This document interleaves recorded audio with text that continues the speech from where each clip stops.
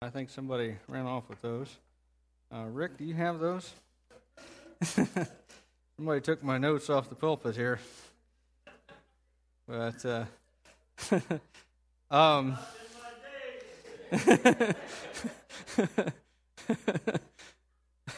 um,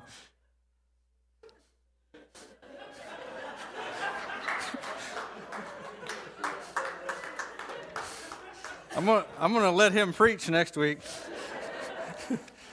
Are you amazed? Jesus is amazing. We're going to start our new study today through the Gospel of Mark, which is going to take us through the life and death and resurrection of Jesus and see some really amazing things. And, you know, sometimes I think if you've been a Christian a while, if you have known the Lord many years, as I have, or as others in the room here have, you at some point you stop being amazed. You know, you read the stories about Jesus, or you read what the epistles have to say about how we should live our lives in light of the fact that the Holy Spirit has come into our hearts and indwells us and adopted us into the family of God and is carrying us through this life and on into eternity, and it's kind of becomes kind of a ho-hum, old hat, okay? And we stop being amazed. And as we look at the Gospel of Mark here, and this is going to take us several months. There are 16 chapters in Mark and a lot of content. It's going to take us probably through the summer to get through the Gospel of Mark together. I want us to just stop and to think about what is really being said in this book, about who Jesus is and what he has done and what he came to do for us, and to be amazed. You know, years ago there was an ad campaign that came out for Grape Nuts cereal. You remember this one? And they said, grape nuts, taste them again for the very first time. If you've tried grape nuts, whether for the first or the second time, you know that they taste a lot like little pellets of sawdust. But, you know, I suppose they're okay on yogurt, all right? But sometimes I think we think of the gospel and of the good news about Jesus as kind of like grape nuts. You know, good for you, but not good for its own sake. And amazing in that God came to earth and became incarnate as a man and lived a perfect life. And we read these things that Jesus did, whether it was healing those born blind or crippled or demon-possessed or walked on water or calmed a storm, and we go, yeah, heard all that before. And so I want us to look at the Gospel of Mark and at Jesus with fresh eyes as we study together. So if you got your Bibles, go to Mark chapter 1, and we're going to go through verse 20 today. The beginning of the Gospel about Jesus Christ, the Son of God, is written in Isaiah the prophet, I will send my messenger ahead of you who will prepare your way, a voice of one calling in the desert, prepare the way for the Lord. Make straight paths for him. And so John came, baptizing in the desert region and preaching a baptism of repentance for the forgiveness of sins. And the whole Judean countryside and all the people of Jerusalem went out to him, and confessing their sins, they were baptized by him in the Jordan River. John wore clothing made of camel's hair with a leather belt around his waist, and he ate locusts and wild honey, and this was his message. After me will come one more powerful than I, the thongs of whose sandals I am not worthy to stoop down and untie. I baptize you with water, but he will baptize you with the Holy Spirit. At that time, Jesus came from Nazareth in Galilee and was baptized by John in the Jordan. And as Jesus was coming up out of the water, he saw heaven being torn open and the Spirit descending on him like a dove. And a voice came from heaven, You are my Son, whom I love. With you I am well pleased. And at once the Spirit sent him into the desert, and he was in the desert 40 days, being tempted by Satan. He was with the wild animals, and angels attended him. And after John was put in prison, Jesus went into Galilee, proclaiming the good news of God. The time has come, he said. The kingdom of God is near. Repent and believe the good news. As Jesus walked beside the Sea of Galilee, he saw Simon and his brother Andrew casting a net into the lake, for they were fishermen. Come, follow me, Jesus said, and I will make you fishers of men. And at once they left their nets and followed him. And when he had gone a little farther, he saw James, son of Zebedee, and his brother John in a boat preparing their nets. And without delay he called them. And they left their father Zebedee in the boat with the hired men and followed him. Now, the Gospel of Mark starts out uniquely among the Gospels. The Gospel of John, as you know, starts out, in the beginning was the Word, and the Word was with God, and the Word was God. And it's meant to parallel the first book of the Bible, Genesis. In the beginning, God. And John is trying to draw a parallel between the fact that Jesus is not just somebody who showed up, that he was there in the beginning with God, that he is God, and was God, and will be God. And, of course, Matthew and Luke, we've just come through the Christmas season, and, that each of those books start out with a genealogy. And Matthew's is built around the pattern of 14 generations, because 14 is the number of David. And Matthew's goal is to present Jesus as the son of David. And there were 14 generations from here to David, and from David to here, because David, he's the son of David. He's the Messiah who was to come. And Luke presents Jesus as the son of Abraham, the son of Moses, the son of, not the son of Moses, the son of David, the son of Adam, all the way back to the Son of God, right? And Mark starts out just bang. And it sort of fits with Mark's style. In fact, the most common word, or one of the very common transition words in Mark is the word euthus. Now, you don't need to know that, except to say this, okay? Over and over and over in Mark's gospel, there's this phrase, at once this happened. Immediately this happened. Ba-boom, ba-boom, ba-boom, okay? And it's very quick-paced. I mean, it's 16 chapters. It's the shortest gospel, and he's trying to give it to you as fast as he can. And church tradition says that Mark's gospel is the record of Peter's preaching. And so there's a lot of condensation of detail that happens. Things that you read in Matthew in the form of a chapter, you get a couple of lines in Mark. And so Mark starts off with what he wants you to know about Jesus, and he's going to give it to you in the first verse, and then he's going to jump from there to a prophecy. The beginning of it literally says, the beginning of the word is gospel, the euangelion, the good news, the good announcement about Jesus, Messiah, the Son of David, the Son of God, rather. Jesus, Messiah, the Son of God. He wants you to conclude that Jesus is the Messiah and that he is the Son of God. And that's the point of the gospel, is to conclude that Jesus is the Messiah and he is the Son of God. And he's going to give you all the rest of the book to back up the statement he makes in chapter 1, verse 1. Jesus is the Messiah and he is the Son of God.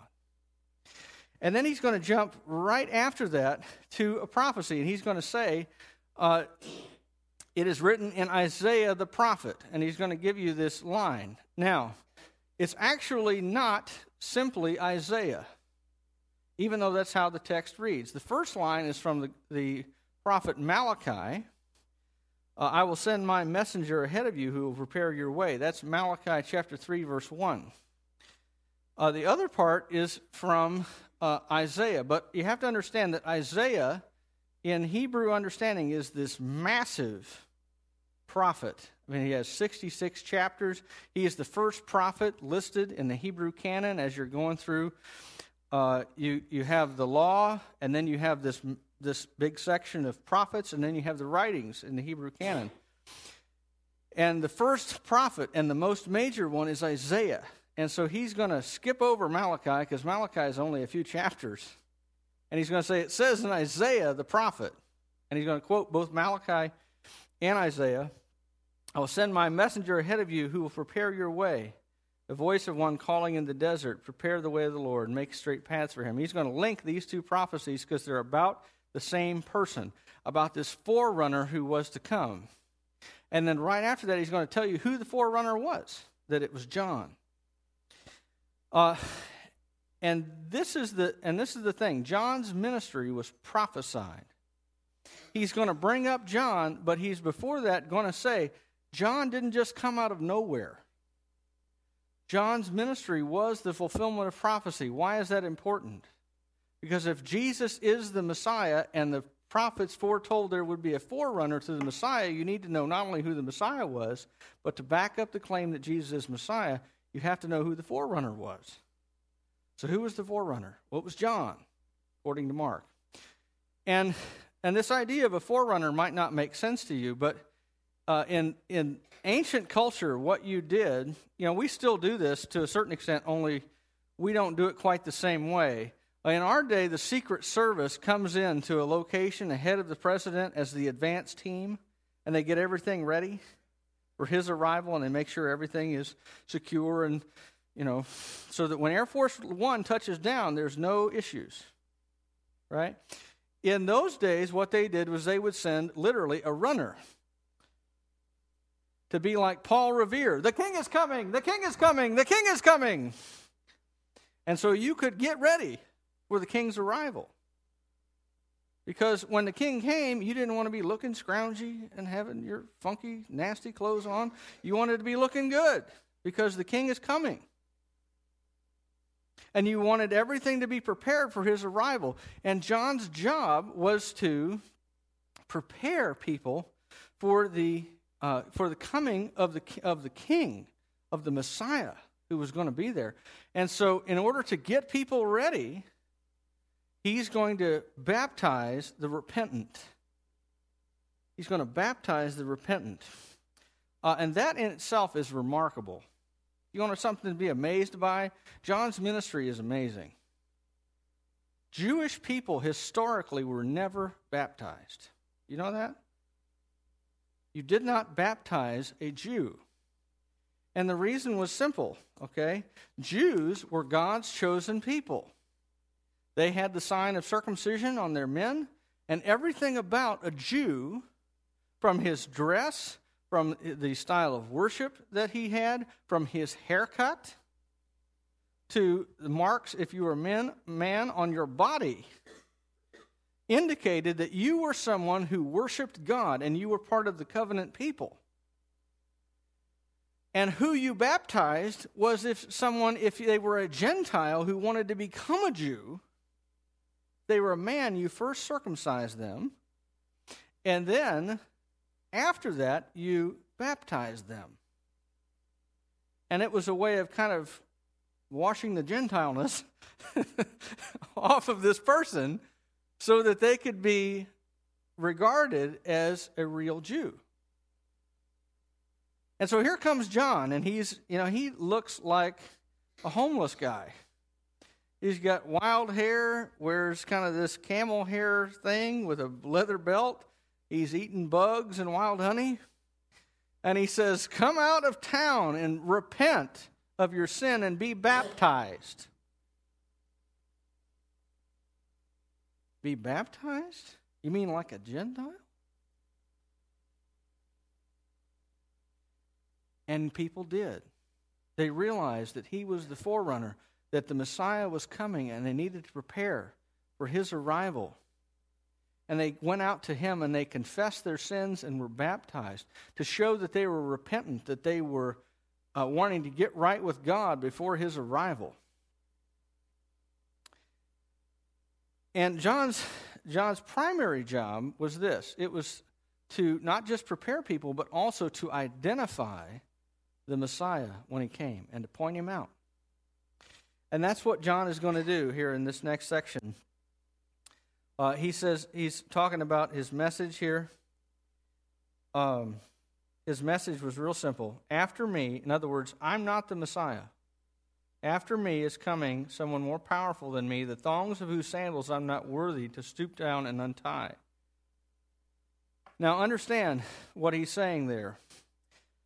For a Middle Eastern person in this day, where you walked virtually everywhere you went, unless you were very wealthy, the feet were one of the filthiest parts of you. I mean, think about it. You've got dirt roads, and you've got lots of livestock. Not a good combo if you want clean feet, especially since you've got sandals or bare feet walking around in that mess, right? And so the feet were regarded as one of the filthiest, nastiest parts of people, which they probably were. And so anything having to do with taking care of people's feet was regarded as something that you would only have the lowest ranking slave do. That anybody with any status wouldn't touch someone else's feet. Still today, I'm not that wild about the idea. Okay? And our feet are generally much cleaner than ancient Middle Eastern feet would have been, right? John is recognized as a holy prophet of God. And yet he says there's someone who is coming soon that is so much greater than me that I'm not even worthy to deal with his feet. The Messiah is coming. In other words. And he says, I baptize with water, but he's going to bring the Holy Spirit. And that in itself is also an amazing thing. All through the Old Testament are promises that one day that the Holy Spirit is going to come on all people. Not just as a special anointing for specific people at specific times. You know, like you read in Judges where it says, and the Spirit of the Lord came on Samson, and he grabbed a donkey's jawbone, and he whacked 1,000 Philistines, okay? This is a special anointing for a specific purpose, whacking Philistines. Or the Spirit of the Lord came on Saul, and he prophesied. Or the Spirit of the Lord came on Samuel, and he said. The Spirit of the Lord came to Isaiah, the son of Amoz, saying. And you get Isaiah's prophecy, right? But the Old Testament talks about a time when one day the Holy Spirit is going to go forth on all people. And John is saying, look, right after me is coming that person who is bringing the Holy Spirit and who is going to immerse you in the Holy Spirit, not just in the water. Now, John's ministry was short-lived. His job, like I say, was to be Paul Revere, you know. Paul Revere famously rode in on horseback saying, the British are coming, the British are coming, the British are coming, everybody get ready. John's job was to say, Messiah is coming, Messiah is coming, Messiah is coming. And then when Messiah got there, to announce, Messiah is here. And Messiah shows up to be baptized by John.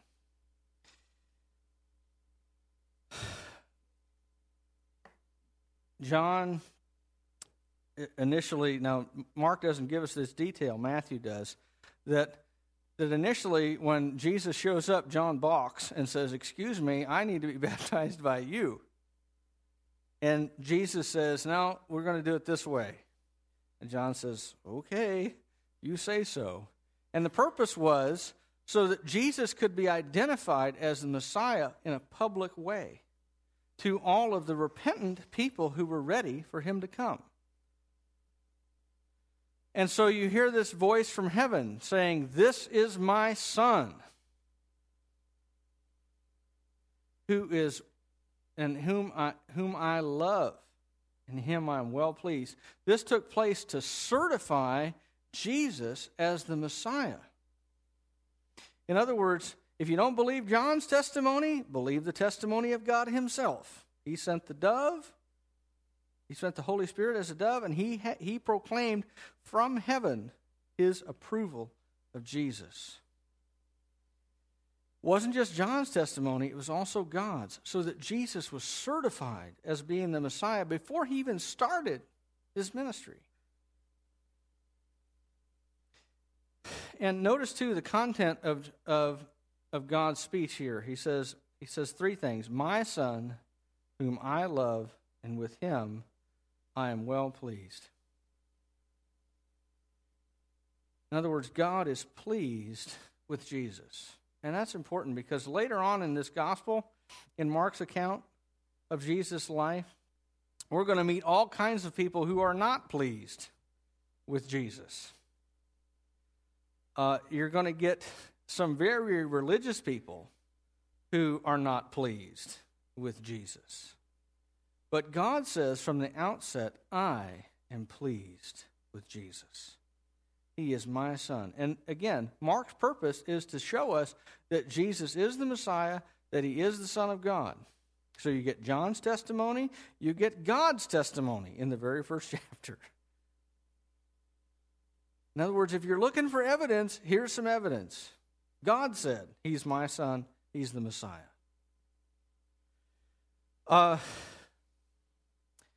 One more thing here to see in verses 12 and 13.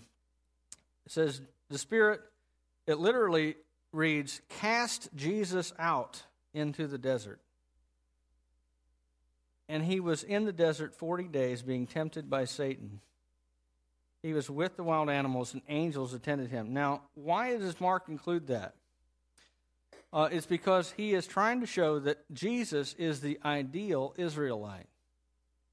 That he's not only been baptized by John, that he's not only been certified as the Messiah by God himself, but he has, in a certain way, recapitulated Israel's experience in the desert. How long was Israel in the desert? Anybody know? 40 years. Jesus is in the desert. How long? 40 days. And when Israel was in the desert, they were being tested. Right? And consistently, by the way, when Israel was in the desert, guess what? Did they succeed or fail? Failed. Right? You can write fail over their whole experience. They even named part of the places after their failures. There was the waters of Massah and Meribah, which nicely translated means griping and complaining. Okay? The earth opened up and swallowed part of these people because they were so rebellious against God.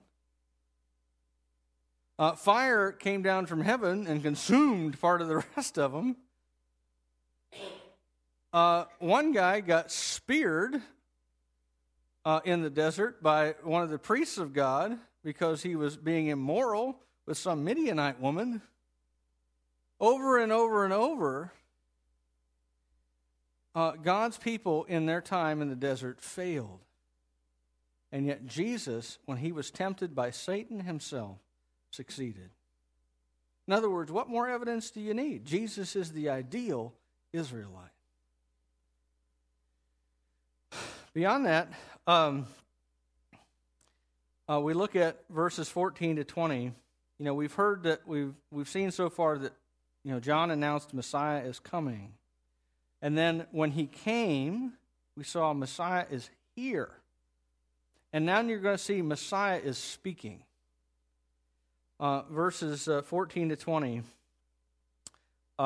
It gives us a little background context. It says, after John had been put in prison. John's ministry was short-term, was short-lived. John ran afoul of Herod because Herod had married his brother's ex-wife, who was also his niece. Yes, that's as messed up as it sounds. And John had said, it's not lawful for you to be married to that woman. It's messed up on all kinds of levels. And so Herod, in his infinite wisdom, decided, I know what to do. As I believe it was King Henry of England said, spare me this turbulent priest, right? He said, I know what to do with John. I'm going to put him in prison. And so he put him in prison. Now later, of course, you find out John was martyred by Herod. But after John's put in prison, Jesus is back from the desert and he begins his ministry. John's ministry is over because the job of the forerunner was simply to announce and identify the Messiah when he came. And you're going to see Jesus' announcement that the time has come. How he starts off. He starts going around preaching in Galilee. And he says, the time has come. What time? The time you've been waiting for. The time of the Messiah's coming is here. All of Israelite expectation and prophecy, if you read the Old Testament through in a sitting, what you see is that it talks about a lot of different things, but its focus in the future sense is on one person, the Messiah who will usher in the kingdom of God and restore Israel. And Jesus says, the time has come. That the kingdom of God is here. In other words, to paraphrase a political slogan, we are not the ones that we have been waiting for. Jesus says, I am the one you have been waiting for. That the kingdom of God is coming, and in fact, it's here. And I am here to inaugurate it and initiate it and to spread it throughout the nation of Israel. It's here. Kingdom of God is here. And so he's going to tell them two things. He's going to tell them, first of all, repent and believe. Repent and believe.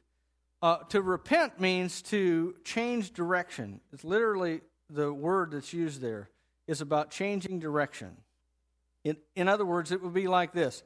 I am going this way, and I repent of that direction, and I turn around and go the other way. I have been running away from God as hard as I can, and I'm going to change direction and go back toward Him. And believe is to, in other words, trust what Jesus is saying, that the kingdom of God is here, that He is the Messiah who was to come, and to trust in Him. And repent and believe are really two sides of the same coin. Because when you turn away from something, you're turning toward something else. And He says, turn away from your old life and turn toward me and the new life that I'm offering. Repent and believe. And then, as people did repent and believe, He told them something else. Come, follow me. And He didn't say that to just everybody. He said that to those who were interested, to those who did repent and who did believe. And so he sees Simon, that we're later going to know as Peter, and his brother Andrew. And we see also James and John, the sons of Zebedee, that follow along also. And something I want you to notice, these guys, we may think, oh, they're fishermen. These guys, in following Jesus, are leaving behind their livelihood. They are quitting their jobs for Jesus. He is that compelling. He is that amazing. He is that authentic. He is that believable in His claim that Jesus, that I am the Messiah. The kingdom of God is here. I'm the guy who was to come. In fact, James and John, apparently they were better businessmen than Simon and Andrew, because they not only are working with their dad, they have hired men. They have employees, in other words, that are working for them in their fishing business. And they go, Dad, really, appreciate the business and all that, but you and the hired guys will have to work it out because we got to follow Jesus.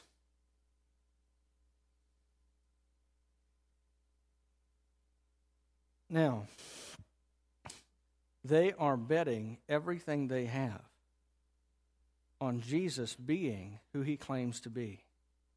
And this is part of, again, Mark is trying to give evidence all through the gospel that Jesus is who He claims to be. And one of the supporting props is right here. That when Jesus presented Himself as who He claimed to be, I am the Messiah, the kingdom of God is here, that people believed it. that his life was so compelling that it supported the claim. And so these guys, poker on TV has become really popular. These guys take all of the chips that they have, of everything they have in their life, their livelihood, everything, and they push it all in and bet it on Jesus.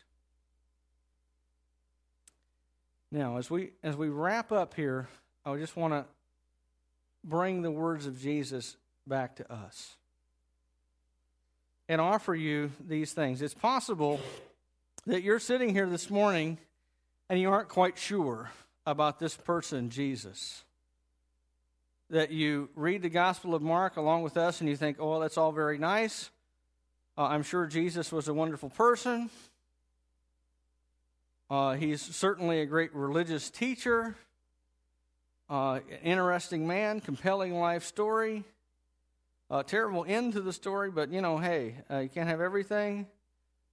And you're sitting out there and you're not quite sure what to do with Jesus. Let me offer you his words. Repent and believe the good news. All of us have done things that we are not proud of. All of us. In fact, I continue to do some. If you'd like a list, stay afterward. I don't know if you have enough time. All right? All of us have done things of which we're not proud. And Jesus offers a chance to turn from that life and to believe in him and to have new life. A new life that is beyond your wildest imagination in all that it encompasses. So if you're sitting out there and you don't know what to do with this person named Jesus, repent and believe. Or maybe you've been a Christian longer than I have been alive. Maybe you have forgotten more Scripture than I have ever memorized. And if that's true, Jesus has a word for you too. Come, follow me.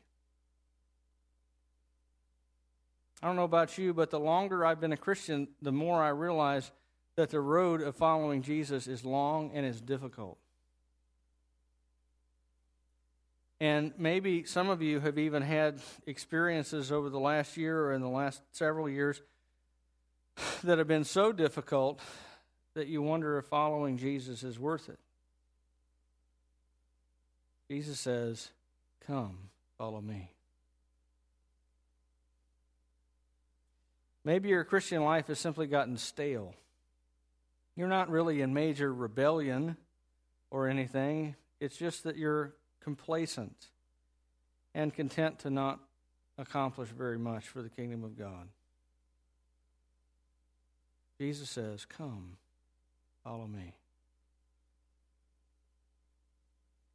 Maybe you're deeply enmeshed in sin, even though you claim to be a follower of Jesus, and you're wondering if there's a way out. Jesus says, come, follow me. Maybe you're that faithful man or woman who has been faithful from the day of their conversion all the way until now, but you're not dead yet. To you, Jesus says, come, follow me. Started this message with a video asking the question, are you amazed by Jesus? Are you amazed? Let's pray. Father,